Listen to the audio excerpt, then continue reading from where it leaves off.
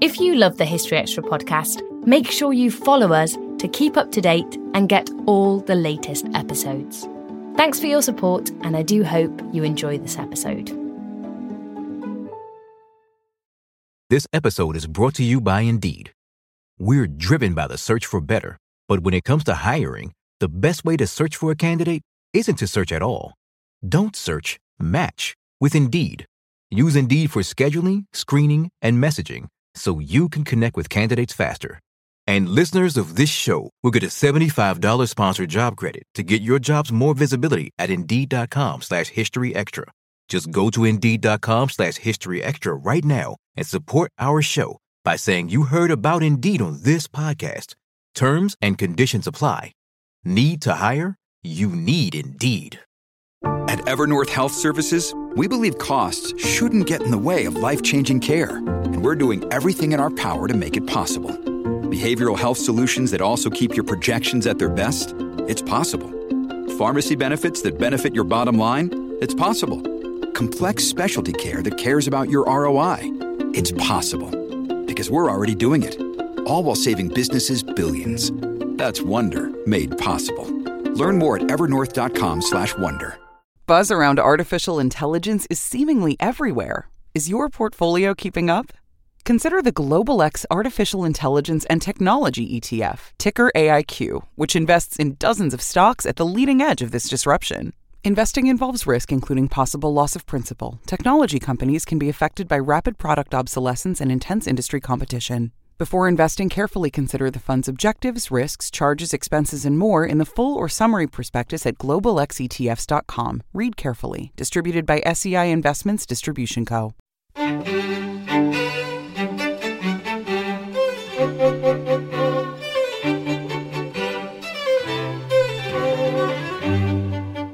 Hello and welcome to the History Extra podcast from BBC History Magazine, Britain's best-selling history magazine.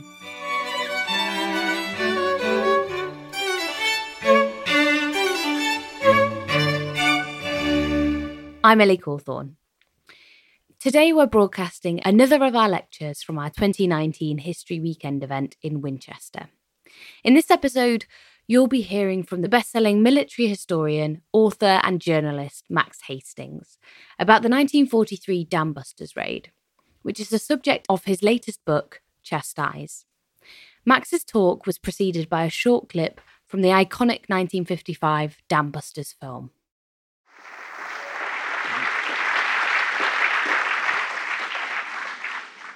Good evening, ladies and gentlemen. That clip tells the fantastic story more eloquently than can any words of mine, but let me try. There were dams, a dog with an embarrassing name, a march that everybody over 40 can hum. These memories of Operation Chastise, the bouncing bomb attack which burst Germany's Mona and Ada reservoirs on the night of the 16th, 17th May, 1943, cling to the consciousness of millions of people who may not know much else about the Second World War. Guy Gibson's biographer has written, "The story of 617 Squadron has joined that group of tales like King Arthur or Robin Hood, which defy all efforts at scholarly revision." Much that we think we know is wrong. Among many reasons, the 1955 Dam Busters became most popular British war movie of all time is that it portrayed a successful air attack that seemed victimless, save for 53 dead among the wonderfully courageous young men who carried it out. It bore none of the moral baggage that's become associated with the offensive against Germany's cities. In reality, however, up to 1,400 people perished in the biblical flood, the Mona catastrophe, as Germans call it, unleashed by the raiders, more civilian deaths that have been inflicted by any previous RAF attack. It's fascinating that Guy Gibson afterwards reflected uneasily about this, as his senior officers never did. He wrote, "The fact that people might drown hadn't occurred to us. No one likes mass slaughter, and we did not like being the authors of it." 4 decades ago, when researching my book, Bomber Command, I interviewed towering figures of that era, including Air Chief Marshal Sir Arthur Harris, Barnes Wallis, Dam Buster, Mickey Martin. The RAF's Battle of Britain flight flew me in its Lancaster bomber, an unforgettable experience. I sat in the rear turret with my long back sticking out through the doors while our accompanying Spitfire and Hurricane made passes to give me a gunner's eye view of an attacking fighter. These memories clung to my consciousness as I wrote Chastised. I acknowledge a contradiction in my view of this saga, which you may share. Since the 1940s, most British writers have focused upon the airman's triumph and said little about the human tragedy. My book seeks to shift that balance. Yet I don't believe that a 21st century compassion for the victims need diminish our admiration either for the inventor of the bouncing bomb or the flyers who delivered it. Our greatest living historian, Sir Michael Howard, a close friend who's today 96, himself fought with distinction in those days. He said to me recently, "Nobody can wage a struggle for national survival and keep completely clean hands. We make war as we can rather than as we should." The Chastised story is dominated by three personalities: Barnes Wallis, the engineer who created the bombs; Guy Gibson, who led the attack; and warlord Bomber Harris, who did his best to see that it didn't happen and then stole the credit for it. Each was extraordinary in very different ways. First, Wallis, the only boffin to achieve membership of Britain's historic pantheon of World War II, behind Winston Churchill, but alongside ultra codebreaker Alan Turing. Movie legend depicts a genius fighting a lone battle against stodgy bureaucrats. The truth was the other way round. In the midst of an existential struggle in which Britain was battling Hitler with meager resources, some of the guiding lights of the war effort grasped the potential of Wallis's fantastic idea and backed it. Moreover, most RAF commanders proved astonishingly, indeed naively, willing to share the inventor's extravagant hopes about the economic havoc it might wreak upon the Nazi war machine. Wallis, born in 1887, was a scholarship boy who became an engineering apprentice and then graduated to working on airships. No stranger to pawnbroker shops, he once sold his bicycle to pay for his parents to have a holiday. In 1922, he lost his job and was reduced to teaching maths at a school in Switzerland. It was from there, as a bachelor, already 35, that he started writing to his 17-year-old cousin, Molly, at first explaining scientific formulae. Their correspondence developed into a romance. Molly soon pledged her heart to Barnes, but her father was wary of this much older cradle snatcher. Only in 1925 were they finally married to live happily ever after. Barnes became assistant chief designer on the giant airship R100. While laboring at this day job, he found time for bell ringing in his village church. He was a devout Christian who once exuberantly expressed to a friend his admiration for God. "My dear boy, do you realize that the Almighty has arranged the system whereby millions of electric circuits pass up and down a single cord, no bigger than my little finger, and each one most beautifully insulated? The spinal cord is an absolute marvel of electronics." He was a stern parent. His daughter Mary said, "We were used to my father isolating himself in his study, always working, often abstracted. He was frequently absent from the daily round of chat, laughter, and games which big families enjoy." Wallis relaxed discipline only on family camping holidays. Mary described how, on a Dorset beach, he taught his children to skim stones across the sea. Mine went plop, plop and sank. His would slide smoothly with 6 or 7 hops and quietly submerge. Barnes and Molly, their daughter, added, succeeded in protecting us from fear, anxiety, hunger, or distress. For any parents, that's quite an achievement. Yet Wallace, like many brilliant people, existed in a default state of exasperation about the failure of others to see everything as he did. To understand his wartime experience, it's important to recognize that he was very far from right about everything. He pursued doomed ideas with the same manic commitment he brought to those that prospered, which explains why it wasn't unreasonable for those in authority to be wary of his flights of imagination. Yet Wallace conceived one weapon that secured his legend.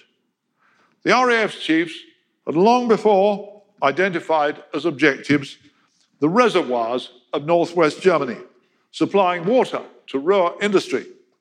They aspired to breach especially the mighty Mona Dam, but they couldn't think how. Wallace entered the story in 1940 by proposing a huge earthquake bomb, which he worked on in his spare time from designing aircraft for Vickers. Only in April 1942, Holy Week as it happened, did he embrace a quite different concept, which he explored on the terrace of his Surrey home with the help of marbles and his children.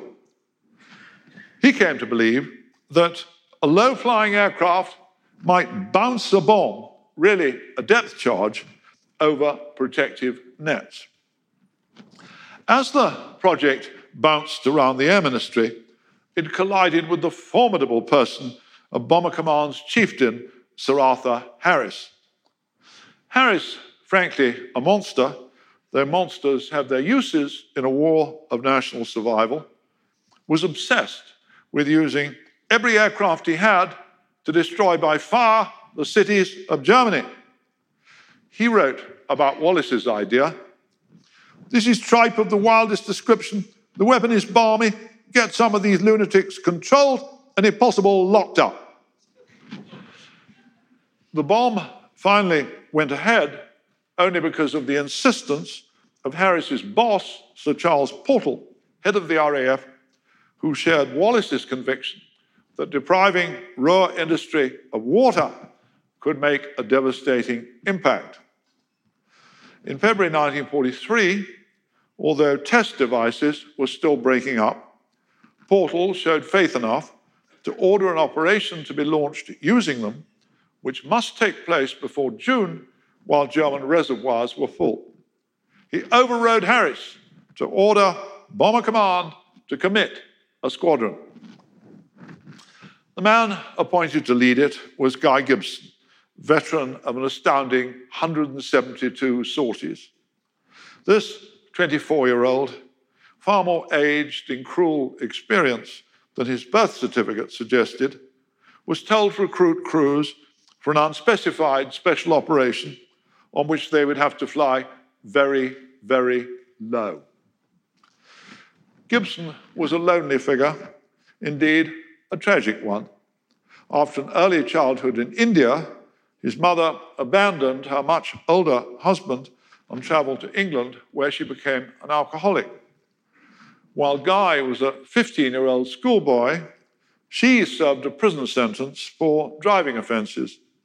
When drunk on Christmas Eve 1939, her dress became caught in electric fire, precipitating a horribly protracted death from burns. It's not surprising that her son carried demons. He became known as one of the RAF's most courageous leaders, yet he wasn't much liked by comrades because of a bossiness to underlings, a harsh intolerance of weakness. Since starting writing this book, I've been repeatedly asked one nervous question: what are you going to say about the dog?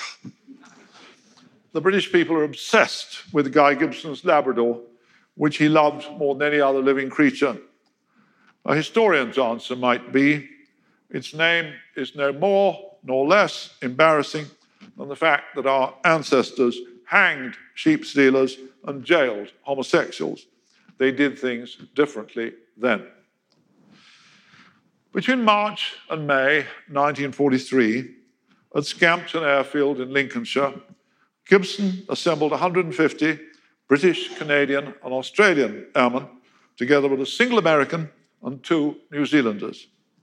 They were of an age with today's gap year teenagers, at most students at uni. I muse upon the privilege of having myself survived into my 70s, whereas the lives of most of 617's flyers became forfeit before they knew maturity, fatherhood, in many cases love, or even sex. They still thought it wonderfully funny to pull off each other's trousers after dinner. Almost all were too young to have caught first releases of Fred Astaire and Ginger Rogers movies. Instead of confiding in wives or lovers, many were still writing to Dear Mummy. Several, like Gibson himself, had already crowded into wartime careers, repeated hairbreadth escapes from death. Duty is a word that invites the derision of 21st century comedians, yet it was a real force in many of their lives, and so was God. 617 Flight Commander and former Oxford oarsman Melvin Young wrote to a friend in 1939, "Since we had to have a war, I'm more than ever glad I'm in the Air Force. It's a happy, healthy life while it lasts, and I found some old friends and made many new ones. I'm not frightened of dying, if that's God's will, and only hope I may die doing my duty as I should." Many showed the stress that oppressed them. A word portrait of 21-year-old John Hopgood, whom Gibson rated the squadron's best pilot, was drawn by his sister Betty at home on what would prove his last leave. He looked pale and very drawn and was smoking heavily, his fingers yellow with nicotine stains. He spoke little of what he was doing and seemed to find comfort in playing Chopin, Mozart, etc. on the piano, which he did beautifully. The flyers of 617 were to be celebrated as a band of brothers. In truth, of course, like all clusters of humanity, they were a mingling of the good, the bad, and the ugly, who never knew each other well. Gibson's own crew hadn't flown together with him in action. He assembled a corps of veterans, but far from being all volunteers, half the flyers were drafted, and several had completed only a handful of operations. This made Gibson's achievement all the more amazing in training them against the clock for chastised. A teenage airman of 1917 vintage wrote, "We lived supremely for the moment. Our preoccupation was the next patrol, our horizon the next leave. Sometimes, jokingly, as one discusses winning the Derby sweep, we would plan our lives after the war. But this had no substantial significance. It was a dream, conjecturable as heaven, resembling no life we knew. We were trained with one object, to kill. We had one hope, to live." A generation later, 617's men were no different, save that few saw themselves as killers. Eileen Strawson, Gibson's driver, was a farmer's daughter. One day their car hit a cockerel, which was flapping in a fender. And when the girl got out and wrung its neck, the airman said squeamishly, "I don't know how you could do that." John Hopgood's sister asserted after his death, one of the reasons he went into Bomber Command was he didn't wish to see the results of human suffering from the weapons of war. During those weeks in which Gibson's crews prepared for chastise, the last thing on their minds was becoming instruments of death for anybody, save, most likely, themselves. Barnes Wallis is sometimes portrayed as a gentle genius. In truth, he was as ruthless as all obsessives. even as the squadron trained to attack from a mere 150 feet, he was still testing prototypes of his bombs, codenamed Upkeeps, and watching them fail. 3 weeks before the attack, the engineer presented Gibson with a brutal proposition. He said he now realized that Upkeeps would only work if they were dropped from a height that reduced the shock of their collision with the water. Unless they could be released from just 60 feet, the whole dam-breaking idea was doomed. Here was a ghastly responsibility to impose on the flyers. Heavy bombers were designed to attack Germany from 4 miles up. Pilots who stunted them at deck level were court-martialed if they were lucky enough to survive. Yet this was what Wallace now asked 617 Squadron to do in darkness over Germany, while a little engine and driving belt beneath each fuselage backspun the 4.5-ton Upkeep cylinders at 500 revolutions a minute.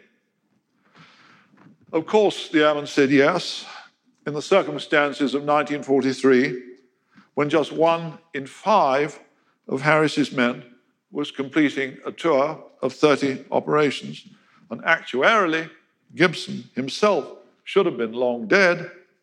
He refused to admit anything impossible if one had the guts. Some of 617's pilots dropped dummy Upkeeps off the Kent coast from 60 feet. They found it a terrifying experience. 2 Lancasters were badly damaged by water erupting from the sea.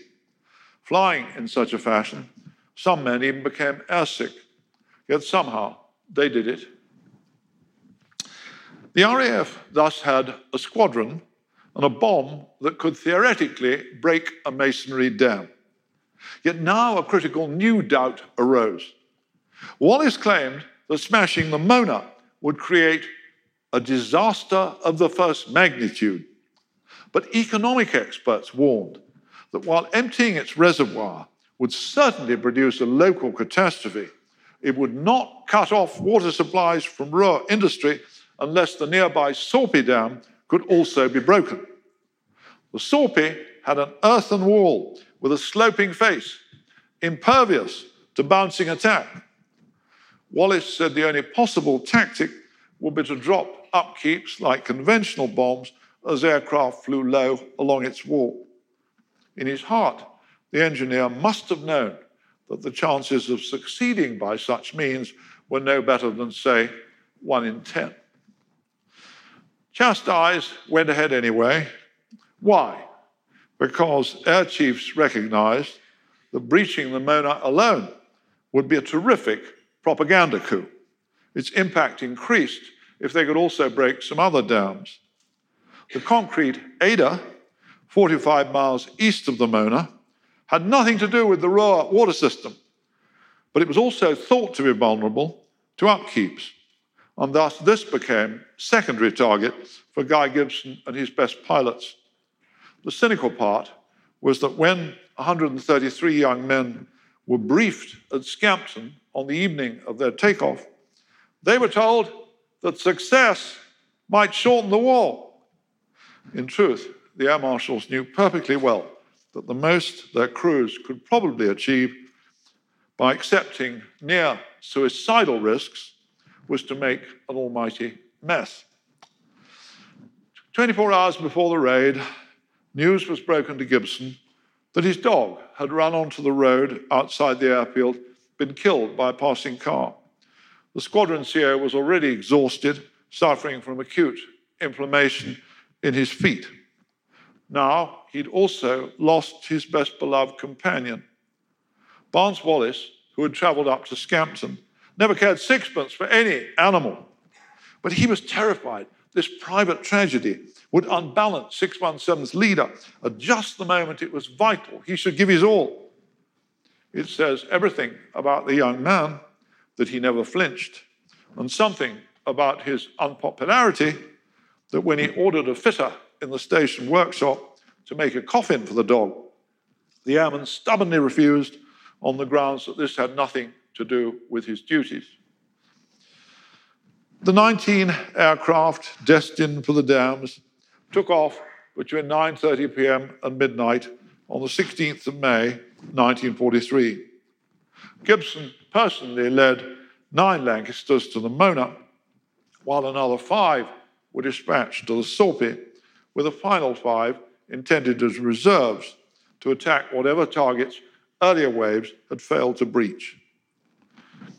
Just 4 decades after the Wright brothers initiated heavier-than-air flight, the men of 617 lifted their big, ungainly, but strangely beautiful aircraft from the tranquility of an early summer evening in the Lincolnshire countryside to cross the North Sea below German radar, almost kissing the waves.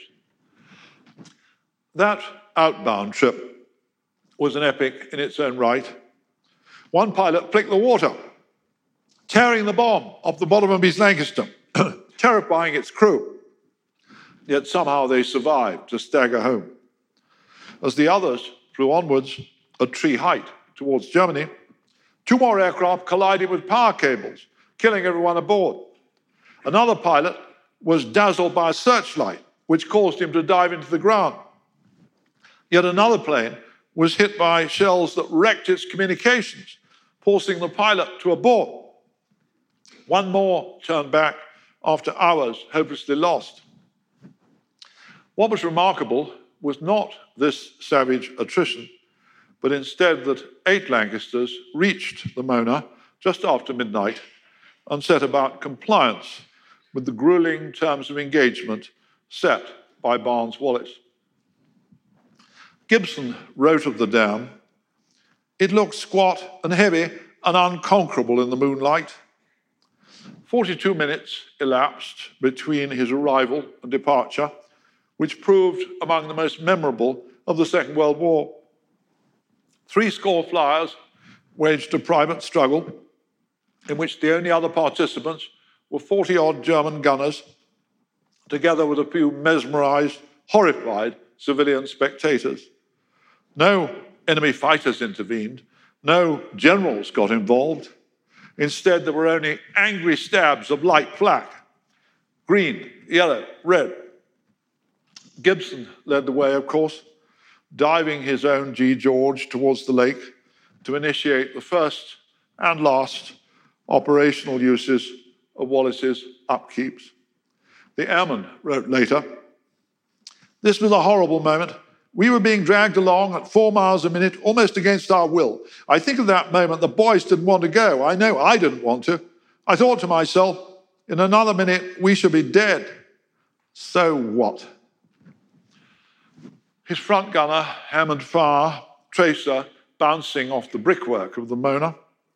Directly beneath the gunner's feet, the bomb aimer lay peering through his sight. Left, little more left, steady, steady, steady, coming up, then bomb's gone. A German gunner said, "Suddenly the speeding black shape was thundering like a monster between the 2 towers and over the wall, spitting fire and almost ramming the gun emplacement with its tail." An English voice called over the radio, "Good show, leader, nice work." The bomb bounced once, twice, 3 times, then vanished. The approach had lasted 45 seconds. Dave Shannon, an Australian pilot, saw a huge bloody spurt of water that went up hundreds of feet. Yet as minutes passed and the Mona Sea calmed, the dam still stood. Disappointment was crushing for Gibson, the leader, the man always determined to show that he'd asked no one to do what he wouldn't do himself. Barnes-Wallis's bomb needed to land with a precision that demanded more than most flesh and blood could contrive, or rather more than most bomb aimers could have achieved with a makeshift sight shaking in one hand, enemy tracer streaking towards them. Gibson's bomb seems to have sunk short of the wall. We don't always realise just how much our negative thoughts and experiences stick with us and weigh us down. You may find your brain constantly running through a highlight reel of bad moments. That comment your friend made last week that hurt your feelings. That frustrating thing your mum does. Or that silly thing you said in a meeting. Maybe it's time to get it all off your chest. Whether it's a tiny annoyance or something much bigger, talking about it can give you some relief and lead you to a potential solution. That's where therapy comes in. It's a safe space to share whatever's weighing you down and learn to process it, so your internal highlight reel can focus on the good stuff. And BetterHelp offers affordable online therapy on a schedule that works for you. Connect with a licensed therapist by text, phone, or video call. Start the process in minutes and switch therapists anytime. Let it out with BetterHelp. Visit betterhelp.com/historyextra today to get 10% off your first month. That's BetterHelp, HELP.com/historyextra. This episode is brought to you by Indeed. We're driven by the search for better, but when it comes to hiring, the best way to search for a candidate isn't to search at all. Don't search, match with Indeed. Use Indeed for scheduling, screening, and messaging so you can connect with candidates faster. And listeners of this show will get a $75 sponsored job credit to get your jobs more visibility at Indeed.com/historyextra. Just go to Indeed.com/historyextra right now and support our show by saying you heard about Indeed on this podcast. Terms and conditions apply. Need to hire? You need Indeed. John Hopgood's Lancaster attacked next. The pilot had recently applauded words in his village vicar's sermon that the greatest gift of God to mankind was the inability to see the future, and that to face the future, we need God. Now, Hopgood's mother was hit by German cannon shells, caught fire, 2 minutes later, crashed into the ground. Then it was the turn of Mickey Martin, wild man, brilliant flyer, who really did say things like wizard praying. Martin once observed to me, with his Australian disdain for English class distinctions that persisted within the RAF, that while Hopgood's kind were good pilots, they wouldn't have had a clue to go out screwing with their gunners on a Saturday night. Martin's plane, too, was hit, its wing damaged, just before releasing upkeep. This bomb, too, exploded wide, though the Lancaster survived. 617 Squadron's 3 best pilots had failed. There was dismay among those still circling. Back in the operations room in Lincolnshire, where Barnes Wallis waited with Sir Arthur Harris, the engineer buried his head in his hands. He later wrote, "You will understand, I think, the tremendous strain which I felt at having been the cause of sending these crews on so perilous a mission. The tense moments when I felt that I had failed to make good were almost more than I could bear." At the Mona, it was the turn of Melvin Young. As he made his approach, both Martin and Gibson overflew the reservoir again, all their gunners firing furiously to distract the defenders. Gibson even flickering his landing lights on and off. Young's A-apple flew low, low, lower, its navigator calling the now familiar down, down, down, and then the bomb was skipping over the water. It struck the dam wall, vanished, perfectly positioned. 3 seconds later, hydrostatic pistols fired the charge, inflicting on the Mona a pulverizing earthquake shock. As a column of water soared skywards, Young cried exultantly over the radio, "I think I've done it." Yet still, for a few moments, the wall appeared unbroken. 50 minutes after midnight, David Maltby, who'd celebrated his 23rd birthday a week earlier and had a wife expecting a baby, began his run. He made another precision drop. But even as his upkeep exploded, the dam's crown crumbled. Maltby described how the spout rose with tremendous speed and then gently fell back to reveal a colossal breach opening. There was a thrilled yell, "It's gone, it's gone." The desperation that had overtaken the flyers was replaced by exultation and wonder.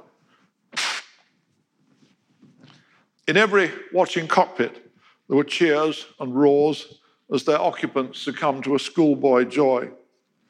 There's been argument about whose bomb breached the dam. It seems almost certain that Young's was decisive. The squadron commander radioed the success code word. In Barnes Wallis's long life, much had gone before, more was yet to come. Yet this seemed his finest hour, the triumph that secured his place in the British people's narrative of the Second World War. Harris shook the boffin's hand. Wallis, he said, in phrases that became famous, "I didn't believe a word you said when you came to see me, but now you could sell me a pink elephant." This did not prove to be the Commander-in-Chief's considered judgment on Chastised, but at that extraordinary moment, he could not forbear to cheer. Gibson, above the Mona, wrote of how down in the foggy valley, we saw cars speeding along the roads in front of the great wave of water which was chasing them, going faster than they could ever hope to. I saw the color of headlights changing from light blue to green, from green to dark purple, until there was no longer anything except the water bouncing down in great waves. Then, still leading all the way, Gibson turned east towards the Ada Dam, accompanied by Young and its 3 crews, whose Lancasters still carried bombs, arriving overhead at 1:30 a.m. The Ada had no guns. 617's crews were able to maneuver for the next 24 minutes undisturbed by enemy fire. Yet that did little to diminish the perils. Indeed, natural hazards made this the most terrifying of the night's objectives. Surrounding hills reared hundreds of feet. Just a mile beyond the dam stood a sheer rock face. It was possible to release and upkeep and live only by making an almost instantaneous, violent climbing turn to gain 1,000 feet. This would be difficult, dangerous in a nimble fighter. To do it in a 30-ton bomber was like inviting an elephant to emulate a gazelle. 20-year-old Australian Dave Shannon made the first try. When he leveled out over the water, accusing fingers, the spotlight beams under his fuselage told him he was too high, too high. His engines roared flat out as he flashed over the dam wall and then clawed for height to escape the rock face ahead. The pilot said later, "To exit from the Ada Dam with a 9,000-pound bomb revolving at 500 revs was pretty hairy." His second, third, then fourth runs were aborted in the same way. Again and again, Shannon, and after him, Henry Maudsley, attempted approaches, pulled away. It would be disastrous to waste one of just 3 remaining upkeeps. And at the Mona, they'd been shown that precision was indispensable. Only on Shannon's 6th run was he convinced of success. His bomb fell away, bounced twice, struck the dam. As the Lancaster climbed, Gibson wrote, "Behind me there was that explosion which by now we had got used to, but the wall did not move." Then Henry Maudsley powered in again, slipping down, down, down, until at last his bomb aimer stabbed the toggle, too late for the upkeep to make even a single bounce. Instead, it hurtled through the air to detonate on the dam's parapet. The valley was lit by the lightning bolt of its explosion. The Lancaster managed to stagger homewards for another 50 minutes before being shot down by flak, which killed the entire crew. Just 3 years earlier, the 21-year-old pilot had been an Eton swell, captain of boats, captain of athletics, member of POP. Australian Les Knight carried the very last upkeep. He too aborted his first run and then swung in again. At 1:52, he drove end nuts pell-mell down the lake. Knight's bomb aimer said, "It was quite terrifying to see the dam looming up," yet he made a perfect drop. After the explosion, there was a pillar of rising water, a brilliant flash, and then as Knight's wireless operator peered back at the dam, it was as if some huge fist had been jabbed at the wall. A large, almost round black hole appeared and water gushed as if from a hose. A torrent swept down the valley. At 1:54, Gibson radioed the success code word dinghy, prompting a resurgence of euphoria in the Lincolnshire ops room. Harris, the former extravagant skeptic, seized proud ownership of Chastise. He himself telephoned the news to Sir Charles Portal, then in Washington, who in turn informed the Prime Minister. It was often the task of British service chiefs and of Churchill himself to explain to America's warlords why they couldn't do some things, had failed doing others. It was wonderfully cheering for them now to trumpet a triumph, a marriage of British imagination, technical wizardry, and courage. Nonetheless, 9 miles from the Mona, there had been an almost inevitable but important failure. Only one of the 5 Lancasters sent to the Sorpy Dam survived to attack it. American pilot Joe McCarthy showed extraordinary courage and persistence, making 10 aborted runs before at last dropping his upkeep. 3 hours later, one aircraft of the reserve wave followed suit. Both bombs landed perfectly, but neither broke the wall, and it's unlikely that any wartime weapon could have done so. Because those crews failed, their fine attempts have received less applause than they deserved. Thereafter, Gibson's men raced for home, and not all of them made it.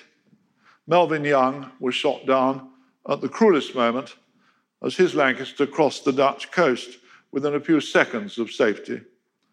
The surviving dambusters, as an inspired journalist immediately dubbed them, landed at Scampton in the first light of day.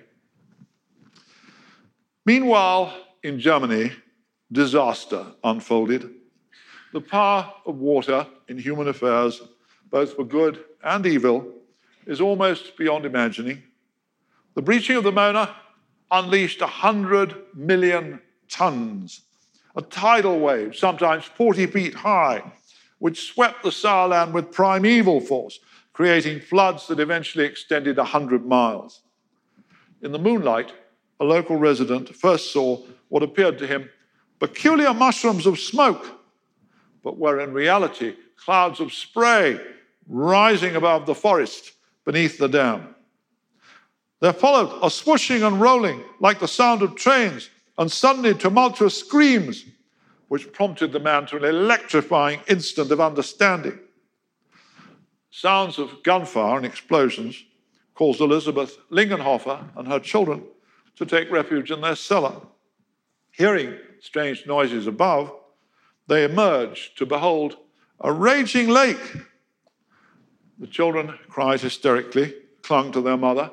The grown-ups prayed and were among the few that night whose appeals succeeded. While hundreds of houses collapsed, their own sturdy old building survived hours of battering by passing debris. The family saw fantastic sights, such as an entire timbered building floating by, in which a candle still guttered behind a window, pleasure boats torn from the Mona Sea, tossing on the billow far below it. 181 inhabitants of the town of Nieheim perished, but by far the heaviest human forfeit was paid by people who were not Hitler's followers, but instead his foreign slaves. 1,000 women lived in hutted compounds just above the town. We know their names from Nazi personnel records: Anna Petrova, Valentina Filipova, Lizaveta Klimova, hundreds more similar from Poland, Russia, Ukraine. They labored 12 hours a day in local factories and homes, subsisting on turnip soup with a kilogram of bread a week. They scavenged vegetable peelings from local kitchens. Ferdi Droger was a 16-year-old German apprentice. He wrote afterwards, "I had seen these girls every day as they went to work, and now I heard their terrible cries." A hill beyond the camp channeled the rushing water towards the huts. Trapped behind barbed wire, inmates had little hope of escape. Droger glimpsed what he called a wall of water, black as coal, heading towards me at least 40 feet high.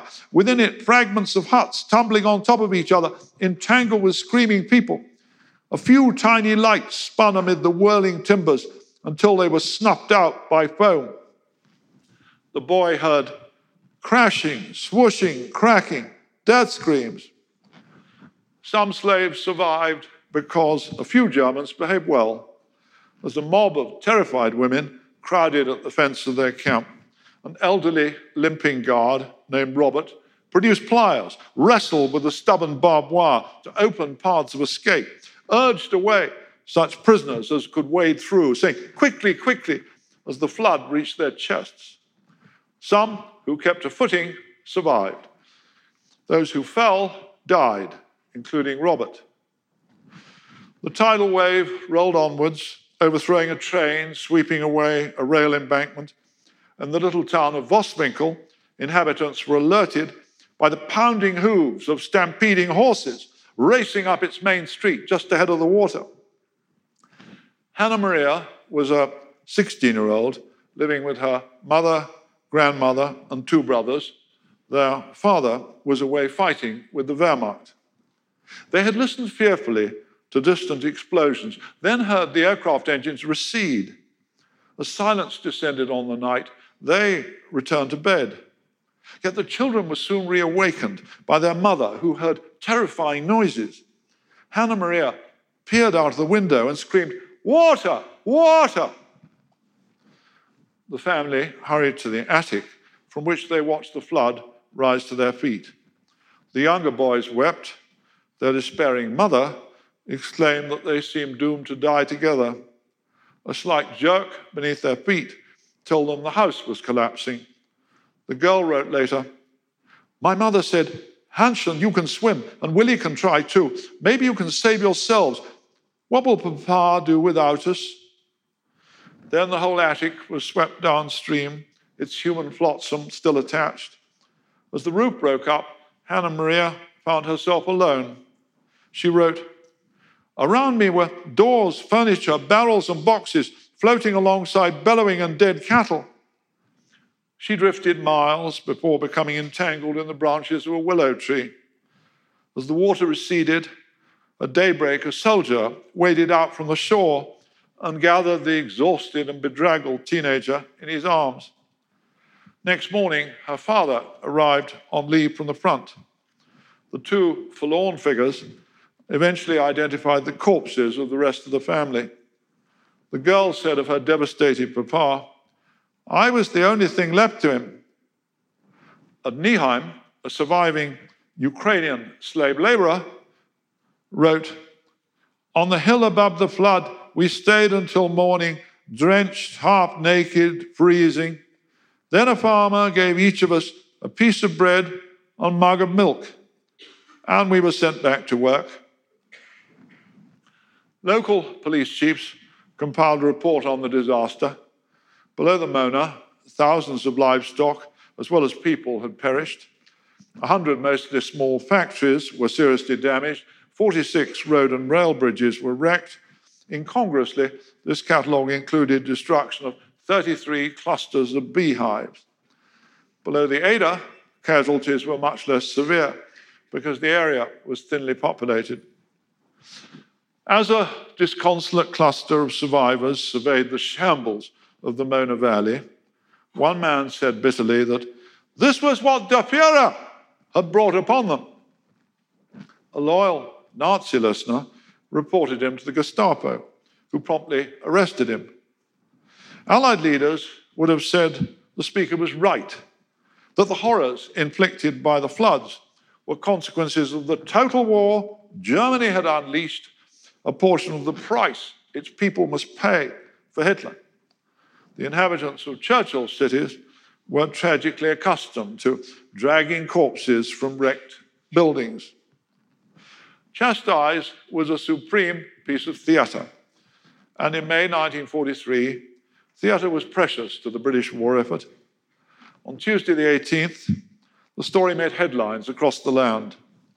The weary British had endured 4 years of blackouts, rationed food, family separations, spasmodic terrors, only recently assuaged by a few battlefield successes. The Dams raid lifted their spirits, revived faith in their own nation's genius. Gibson and his men became the focus of adulation. a Scampton waif attached the purple ribbon of the Victoria Cross to his tunic. Even as she stitched in his quarters, he laid bare to her the unhappiness that still clung to him amid the celebrations. His words tailed off into piercing memories of his lost dog. In the minds of Britain's warlords, however, the critical question concerned not the human tragedy generated by the Dams raid, but rather its impact upon the war-making of the Third Reich. Albert Speer, Hitler's armament supremo, was woken by the news in the early hours of the 17th of May and was at first shocked and alarmed. Within days, however, he recovered his nerve. Major Ruhr Industries proved little effective. Speer performed one of his many brilliant feats of improvisation, orchestrating repairs and restoring production. He wrote, "Employing just a few planes, the British came close to a success which would have been greater than anything they had achieved hitherto with a commitment of thousands of bombers." He was bemused by the diversion of planes to the unimportant Ada, and even more so by the RAF's failure to interrupt repairs. A few bombs would have produced cave-ins at the exposed building sites. Instead, on the 23rd of September, the Mona was resealed a mere 17 weeks after being breached, in time for its reservoir to catch the autumn rains. While Sir Arthur Harris had welcomed the applause Bomber Command received and was delighted himself to masquerade as ringmaster for Chastised, he remained unconvinced of the merits of precision targeting, writing to the Air Ministry, "For years, we have been told that the destruction of the Mona Dam alone would be a vital blow to Germany. Both the Mona and Ada were destroyed, and I have seen nothing to show that the effort was worthwhile except as a spectacular." This, rather than his parade of enthusiasm in 5 groups operations room on the night, reflected his considered judgment. For the rest of the war, his command's overwhelming efforts were directed against Germany's cities. I believe that Harris's failure to attack the dam repairs reflected his stubborn, petulant opposition to Chastised. That decision, that failure, wasted much of 617 Squadron's sacrifice. If the Mona Reservoir had stayed empty through the winter of 1943, a temporary inconvenience could have become a serious difficulty for Ruhr industry. Yet it seems to me mistaken to dismiss Chastise's contribution to the Allied war effort, as do some iconoclasts. Industrial disruption exceeded that achieved by any previous air attack. Resources were poured into providing defences for every dam in Germany, and thousands of skilled workers, Dutch, French, Italian, had to be committed to the Mona repairs. The propaganda shot to the German people was important, and so was the boost to British prestige in the United States, where it had fallen low. In the muddled mathematics of total war, Chastised achieved much less than the visionaries had hoped, but in my view, just enough to justify its tragic cost to both sides. As for the dam busters, less than a quarter survived to the end. In May 1945, of 77 who returned safely to Scampton on that triumphant morning 2 years earlier, just 32 remained, the most famous not among them. Because Gibson became a celebrity, we should treat cautiously the testimony of people who first met him after Chastised. Yet it's striking that Clementine Churchill, a perceptive woman, was enchanted. "He's a perfect poppet, so young and modest. He's 25 but looks 18. I thought, what a nice husband he would make for Mary, but alas, he's been married for 3 years." Gibson was featured as Castaway on an early Desert Island Discs, telling Roy Plumley, "I'm not a highbrow. In fact, I can't claim to know an awful lot about music. Somehow, I never seem to have had time to do anything about it, except to listen occasionally to something I like the sound of." Plumley signed off his guest by saying, "Good luck, happy landings." Gibson responded, "Good night, everyone." There were no happy landings. He was killed in a crash in Holland. The bomber offensive has become one of the most controversial aspects of the Second World War. In old age, 617 Squadron's Dave Shannon denounced sanctimonious, hypocritical and grovelling criticism about things that were done in a total war. It certainly seems mistaken to apply to those days the moral criteria of our own immensely privileged, because peaceful, times. Yet the outcome demonstrated the wisdom of a warning delivered in 1941 by the great scientist civil servant, Sir Henry Tizard. Tizard wrote that he didn't doubt that a sustained bombing campaign would make a catastrophic impact on Germany. He questioned, however, whether this would prove decisive, as the apostles of air power promised when they unleashed so-called area bombing. Tizard was proved right. The strategic air offensive, like its awesome manifestation at the Mona, failed to inflict the industrial disaster of the first magnitude that air chiefs and Barnes-Wallis had sought.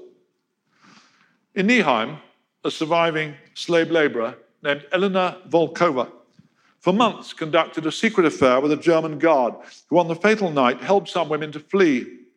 His relationship with Elena cost him a prison term, but on the 16th of June, 1945, the couple were married in Neheim's Church of St. John the Baptist, where 2 years earlier, hundreds of dead from the flood had been laid out. The bride wore her German sister-in-law's wedding dress. A choir of liberated Russian prisoners sang in the organ loft. Thank you all very much.